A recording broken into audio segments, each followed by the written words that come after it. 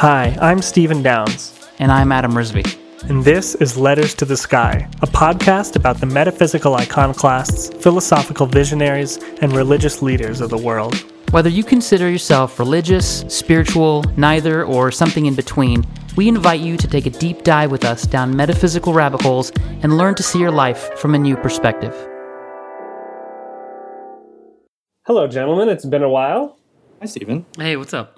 Hey, and everyone, we have John back. He's a good friend, and he's joining us to talk about our topic today. Grateful to be here with you. Well, we have been gone for quite a while. A lot of life has changed in the meantime. I moved from Colorado to an island in Washington and left behind John and Adam. And Adam's been moving and shaking. And John, you're probably... I never moved or shook in the first place. I would be terribly scared if you did. You left me long ago, Stephen. That's fair. Well, we're here today to talk about, the conversation's about not knowing and the power of not knowing and all that's implications in a spiritual setting. And the book we read is called Wanting Enlightenment is a Big Mistake. And it is by a Korean Zen master, Seung-Sahn. And it's a pretty short book, but I think it had a really powerful impact on all of us. And John, I actually would you be able to, you're the one who introduced this book to us, and I know that San is the Korean word for Zen, and this is your kind of first foray into Zen. Would you mind sharing with us a little bit about it? Sure. Yeah, I mean, I'm by no means a seasoned practitioner, but as those of you who heard some of the other podcasts with me on this channel, I have a Catholic background, but I have a variety of religious interests and have explored religious ideas from a number of different angles. And a couple decades or so ago now, I practiced for a time in the Quantum School of Zen that was founded by Zen Master Seung-Sahn, the author of the book that we'll be talking about. So my first experience of Buddhist practice, and Zen practice as well, is in this tradition.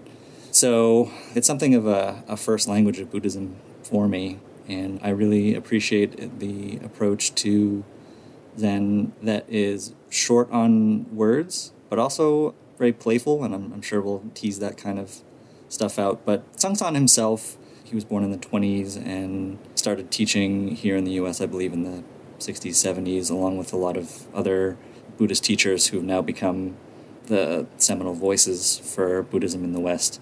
So Seung-Sahn is very much in that generation and had a huge impact. The Quantum School that he formed is, I think today, if it's not the biggest Zen community worldwide, it's definitely among the biggest in terms of practitioners and centers and what have you. I had no idea about that. It's very... I'd heard it. Once I heard Quantum School of Zen, I'd heard of it before, but I had never associated it with him or anything like that.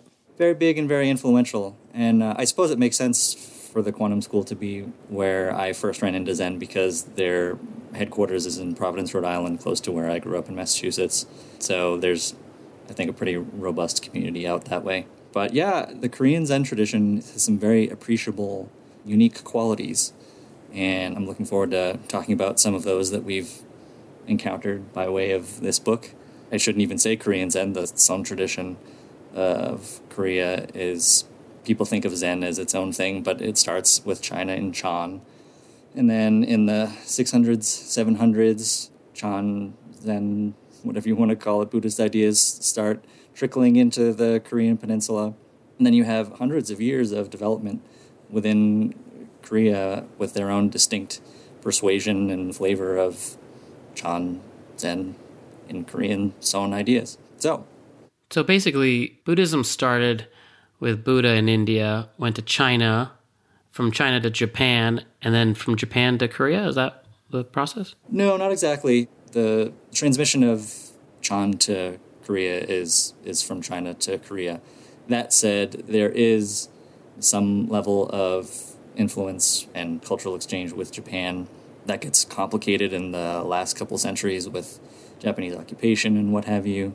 That's a beast that we won't cover here, but primarily the cultural connections are between China and Korea with the broader cultural community of East Asia. Cool.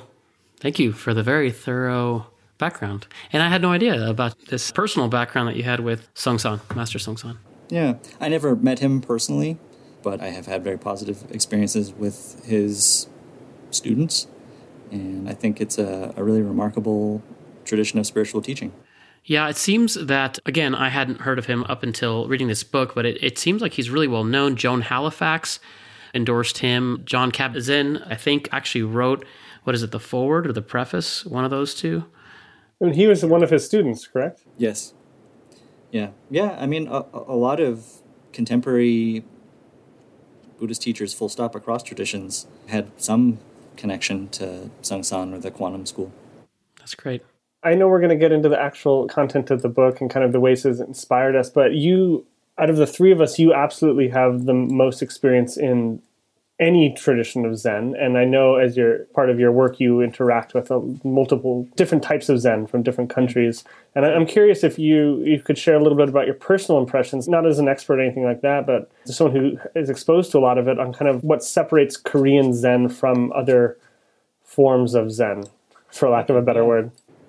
Yeah, I am certainly not an expert, but in terms of personal impressions, like I mentioned before, there is a certain playfulness about the Korean flavor of Zen that is very inviting. I found very comfortable to work with.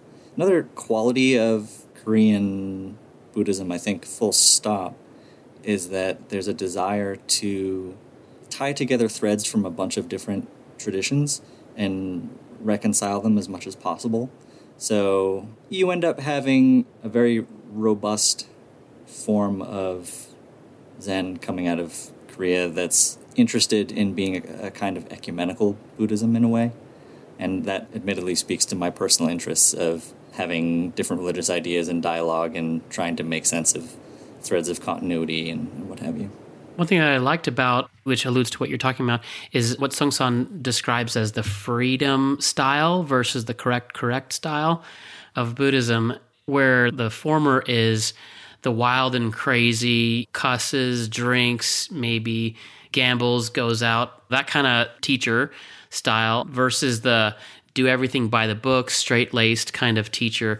I've never really, at least not in the Tibetan traditions, have someone explicitly delineate that, at least in description. I know Chogyam Trungpa actually exhibited or demonstrated the freedom style in many ways, but I like that he was able to point out, yeah, there are these two styles, and one style shouldn't have a temple and students, then the other one should, and he made a good point. I like that. Yeah, I mean, certainly a very distinctive quality of Seongsan's teaching is to not get fixated on one particular style, that's not the point, and that's extremely powerful, I think. Also, what book are we reading? It's called Wanting Enlightenment is a Big Mistake. That was a good title. Yeah, it was a great title. Cool. Well, I think we should get into it. I think for me, reading this book really brought me back to the foundations of my practice. I grew up in a tradition that I think you could call Hindu, for lack of a better word, although I know that word in and of itself is complicated, but from India and not Buddhism and not Islam, not Jainism. But I really found that it spoke to me on a really deep level because I've been getting more and more into Tibetan traditions, and it brought me back to the power of not knowing and the power of not having the answer. And I think for a while there, I very guilty of not even thinking I have the answer, but just like being intellectual about it. And this has really beautifully kind of put me back into the space of not knowing and being okay with that, and the power that not knowing brings, which is its own power, just like intellect is its own power. I think not knowing, and I don't even want to say not using the intellect because it's too much of a dichotomy, but not knowing, for lack of a better word, is its own power. So yeah. What's interesting and paradoxical about that is that we're talking about the power of not knowing and then trying to talk about it. Yeah, I really struggled with that this week because I was trying to add some structure to this episode and make it enjoyable for listeners, and the book completely demanded that I didn't do that. So yeah, in keeping with wanting enlightenment is a big mistake, all of us opening our mouths to talk about it is also a big mistake. I won't tell you that your podcast is a big mistake, because that would be unfair. Yeah, that's hilarious. I was thinking about that the whole time. Like, literally every episode is us trying to talk about something that we have no idea about. We don't know what we're talking about. This idea of don't know mind is so liberating. Stephen, we actually talked about it before even reading this book, about how powerful it is to just not know. And in many of the stories here where students would approach Master Songsan and say, who is Buddha, or what is Buddha, or what is enlightenment, or whatever their question is, saying anything that would make it explicit or that would name it was always the wrong answer. And he said, if you say it is, I'll hit you 30 times. If you say it isn't, I'll hit you 30 times. And so I always read this putting myself in the student's position, wondering, well, Jesus, what should I say? And then I'm left with like, say nothing. But then you have these stories of students trying to explain, or like slapping the ground, or one student showing up naked thinking like, oh, he's going to show the master how wild and free he is, only to be like scolded and walking out like modestly hiding his private parts. It's just, I think it's hilarious, but it goes back to this idea of it's okay not to know. In fact, it's preferable to just sit in the don't know mind, which is what he calls it. Mm-hmm. Yeah, what I have found attractive about that approach to spirituality is that as a person who's engaged in scholarly pursuits with religious studies and theology, you do a lot of intellectualizing, but there's always something that feels a little bit distasteful about it. Like, there's something in the back of your mind or in the depths of your heart that's like, I don't think I should be doing this. This feels inauthentic to be. Because as you mean as a practitioner, as also a practitioner? Yeah, absolutely.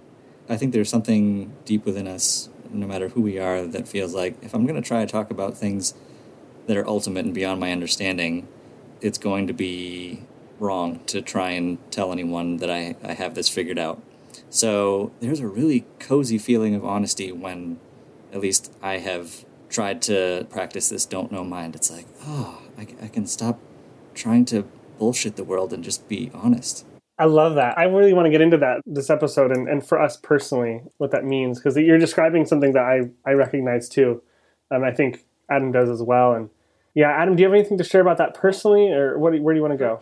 Yeah, thanks, Stephen. For people who don't really have a experience with Zen Buddhism, or what that interaction might be like, where a student asks a master, certain questions and what the interaction is, why don't I read a page if you both are okay with it? I think it captures this don't know mind idea, but also gives you a sense of that sort of back and forth. Someone asked Zen Master Songsan, why are we here?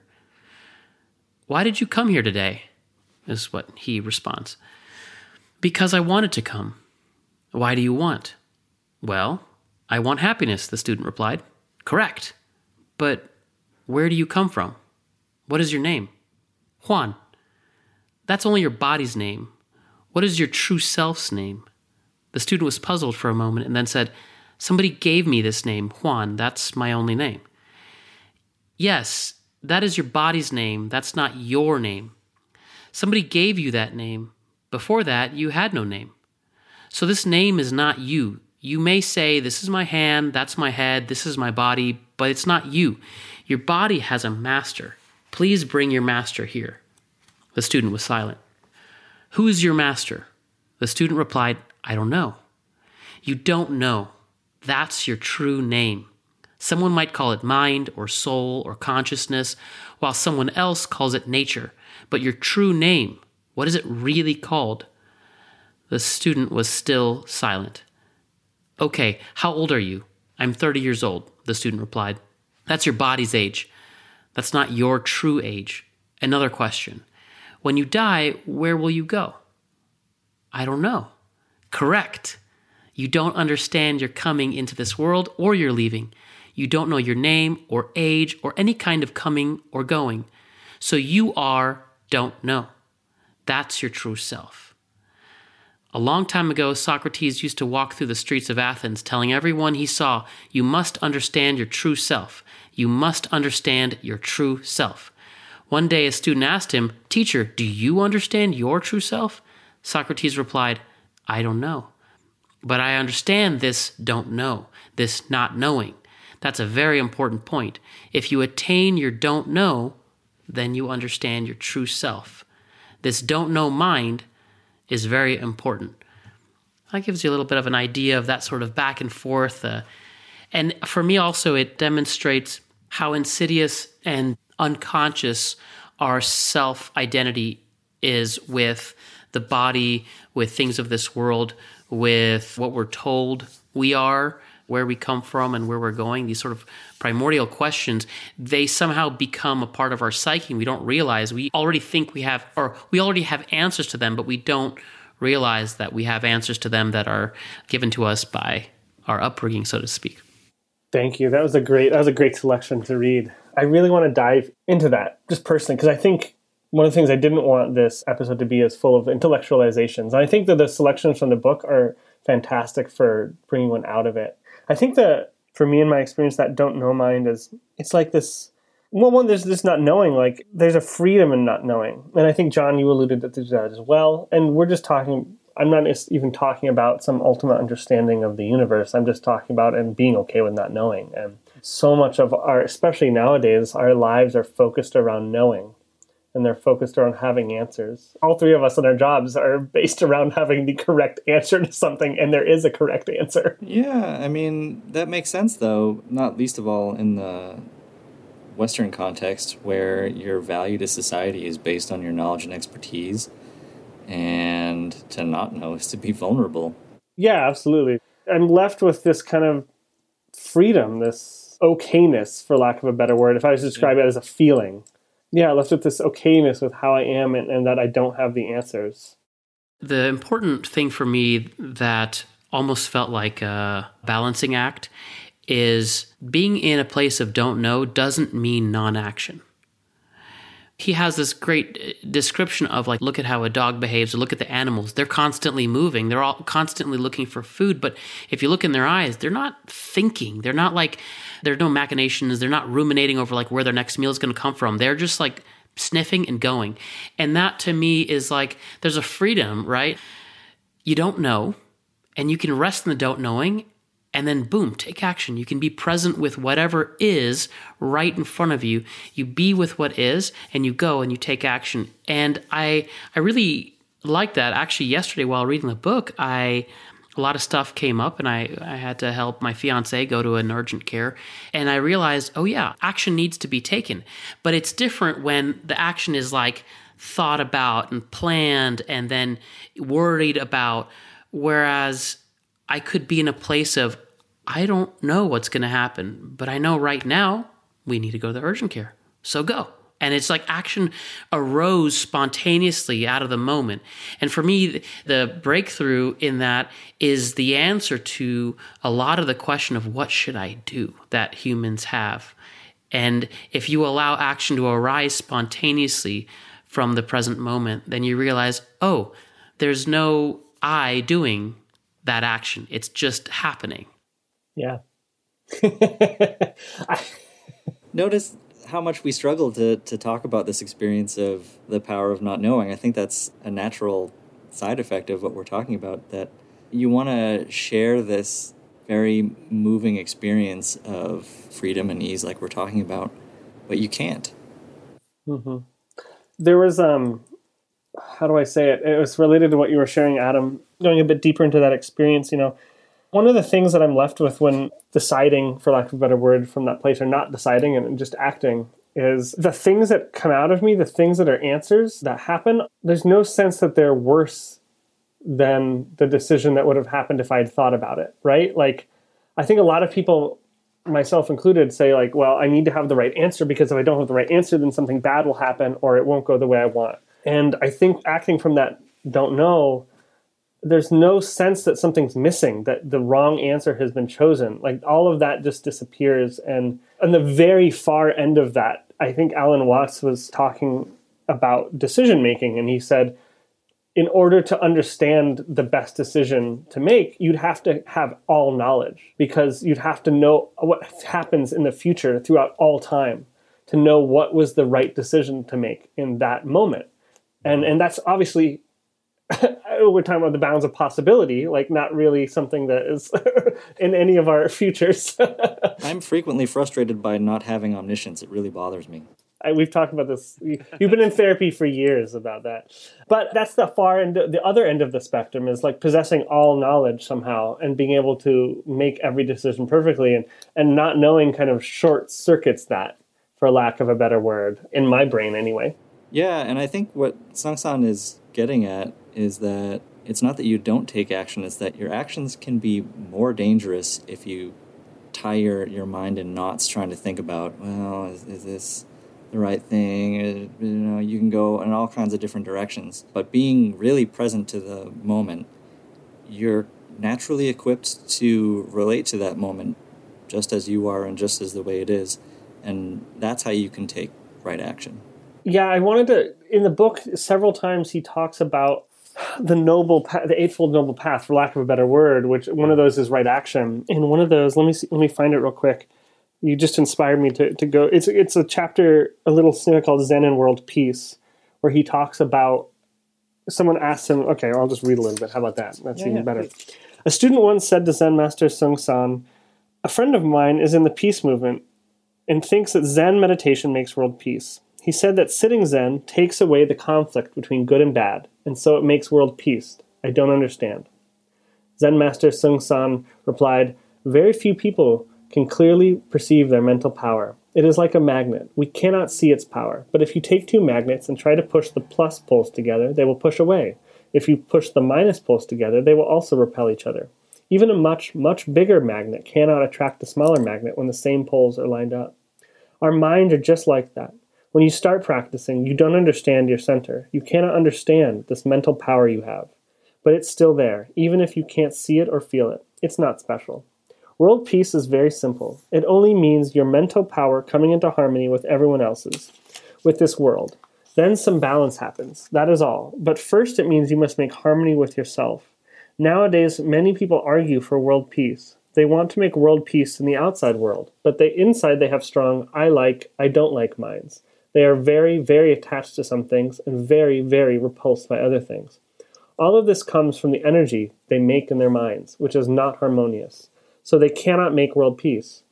All these world peace people cannot make world peace this way, because even they are always fighting each other. World peace must be this way. No, it must be this way. That is already not a peaceful mind.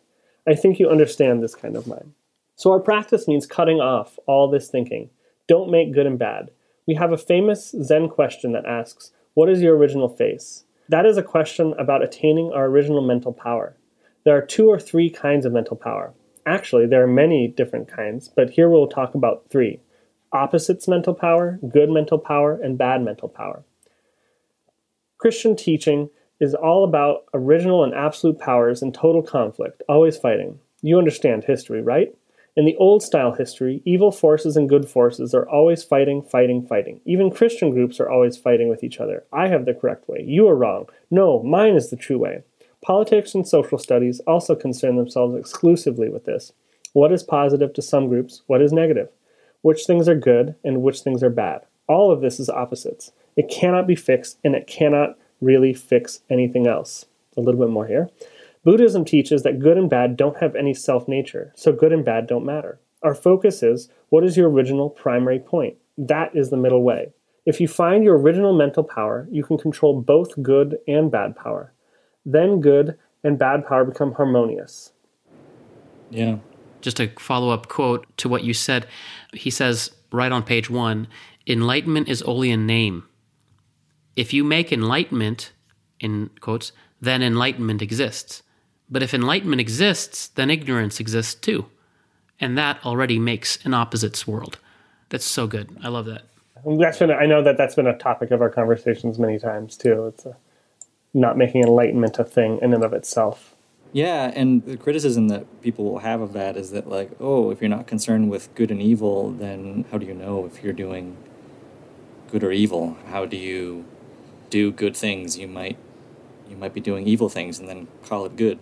I think that's a fair question for sure. What I think Seung-san is pointing at, and this tradition of teaching is pointing at, is that, like, it just happens. Watch it happen. Watch good things happen as soon as I say the word good, then it gets complicated. But it's like the world will be okay. The world is okay. You're trying to fix it and figure it out. and that's already a mistake.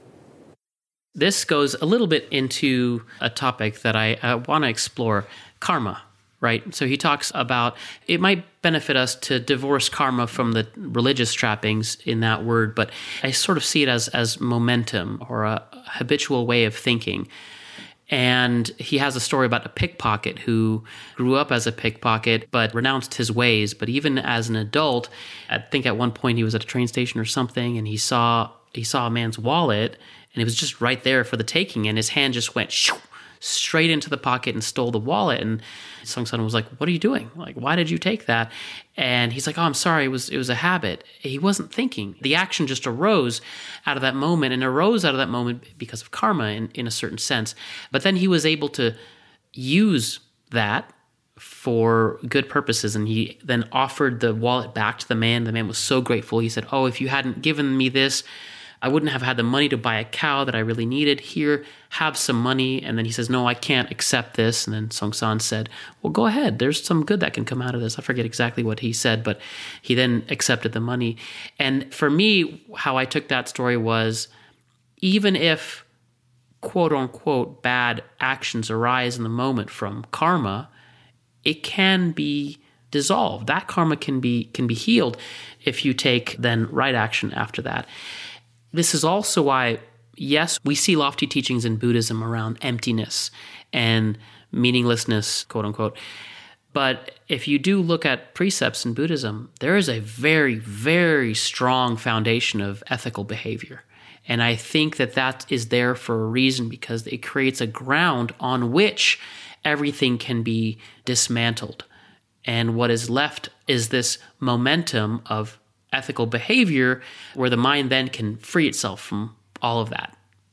Absolutely. There's a teaching from the New Testament that, again, going to my Catholic upbringing, sticks with me as a point of continuity with this kind of thing, where a bunch of people are confronting Jesus on his orthodoxy, as it were, and his reply to them is that they're best off relating to themselves before they go criticizing other people. The phrase is, "First remove the log from your own eye, and then you'll see clearly to help other people." I think that's the kind of approach that Sung-san is getting at with this no mind as well. Like, first, deal with reality and yourself, then you can be of benefit to all beings. Yeah, and I think, it's hard to talk about this, and lots of people have tried, and much smarter people than the three of us, no offense. Us dunces. But a lot of people have tried it, and I think the reality is that it's outside of the dichotomy of good and bad. Talking about it just ends up going in circles like we're kind of doing now. Yeah. Yeah. Well, I'm curious how each of you see "don't know mind," for lack of a better word, a term, showing up in your lives after reading the book. Or is there anything that you were inspired about to act differently or from a different place? Or I'll keep this a little real. Let me quote and follow this up with my experience. So if you recall, he was talking about no thinking, the non-thinking action. This is page 11. Let's say you're driving a car and somebody steps out onto the street right in your path. If you pause, even for a moment, and think, "Oh my God, how will I avoid him?" Or, "Stupid guy, why did he walk out into the street like that?" you will surely hit him. If you think, then somebody will die. The name for that is thinking action. Thinking action leaves some trace behind, some effect. We can call that a kind of karmic residue. But if you see this man step out onto the street, and in the moment of seeing, just hit the brake, you will not kill him. And this is what I really like, this next couple of sentences. You perceive and act all at once. It's like a mirror. If a red ball comes before the mirror reflects red. When a white ball appears, white. There is no space, no thinking, no holding, only action. The name for that is reflect action, which means just do it. Reflect action means there is no my thinking, so this action is beyond good and bad. I read that a couple days ago, and it was extremely helpful. Like I said, a couple things came up yesterday and the day before that just needed action. And that sentence popped up, and I remembered this mirror-like quality. My tendency is to overthink something, like I think a lot of people, and I'll consider, ideally, if I had my way, I would want to see every single way a situation will play out, like the 1,000+ permutations of what my actions will create, and then choose among them which path is ideal. Obviously, that's not possible. I also struggle with the lack of omniscience. I think we should start a support group. We can omniscience withdrawal. And so I just remembered, okay, just take action. And what I really liked what you said, John, was in every moment, we are fully equipped to take action in the best way that is needed for that moment. And I think I doubt myself sometimes, and I then take action, and then I doubt whether that was the correct action. And that's what I'm working on. But I do know that if it arises spontaneously and it happens without me thinking about it, it's almost always the correct action. Put correct in quotation marks. I know, right? We have to do that with everything we're saying. Yeah, one of the stories in the book is about Seung-san telling one of his students, "You want me to teach you Zen practice? I'm going to give you $10. You're going to go to a movie." Although on one hand, you could say, like, okay, this is clearly not spiritual practice. This is, in fact, indulgence in laziness. But what he's getting at is that for a person who's really engaged with the movie, they're in this state of I'm just watching the movie. I'm not thinking about what's going on after the movie, what came before it, all kinds of judgments, is that you're just there. And maybe you don't want to just sit and watch movies for the entirety of your life and call that your spiritual practice. But what I take away from that is that, particularly as someone who enjoys movies as much as I do, that there are moments in my life where I am truly fully present like that. And whenever I can see myself starting to spiral off into a million different directions and questioning myself and becoming really inactive, frozen in this state of I don't know what to do, there's so many possibilities, that I can take this sort of example of practice with the movie of just be present, be there, and no matter what you do, if you're present 100%, the right things will arise. Yeah, and the cool thing about a movie is if the movie makes you sad, you cry. If it makes you happy, you're happy. You get excited. If the movie is scary, then you are afraid. And I really like that analogy because my initial understanding way back when I was starting my spiritual journey was that I had to be a dispassionate observer to all things. And everything that arose, I needed to be unmoving. I needed to be emotionally still, if you will. And this really teaches, no, you just be with what is. If you cry, you cry. If you shout with joy, you shout with joy. And all of it is this mirror-like quality of spontaneous arising. Yeah, that reminded me a little bit of Chogyam Trungpa's teachings on the genuine heart of sadness, where it's when sadness arises, be there with sadness. Us highfalutin, intellectual, spiritual types want to attempt that kind of dispassionate approach. But I appreciate having teachers who give us a little bit of a check on that. It's so funny listening to you two because you two are all three of us are definitely intelligent people. And speak for yourself. Fair enough. I perceive you as intelligent people, but you two are very much planners. You two are very much, I want the omniscience. Why don't I have it? I am the exact opposite, and I get into a lot of trouble because I'm so impulsive. That's why you're a better person. Yeah, I don't think my wife agrees.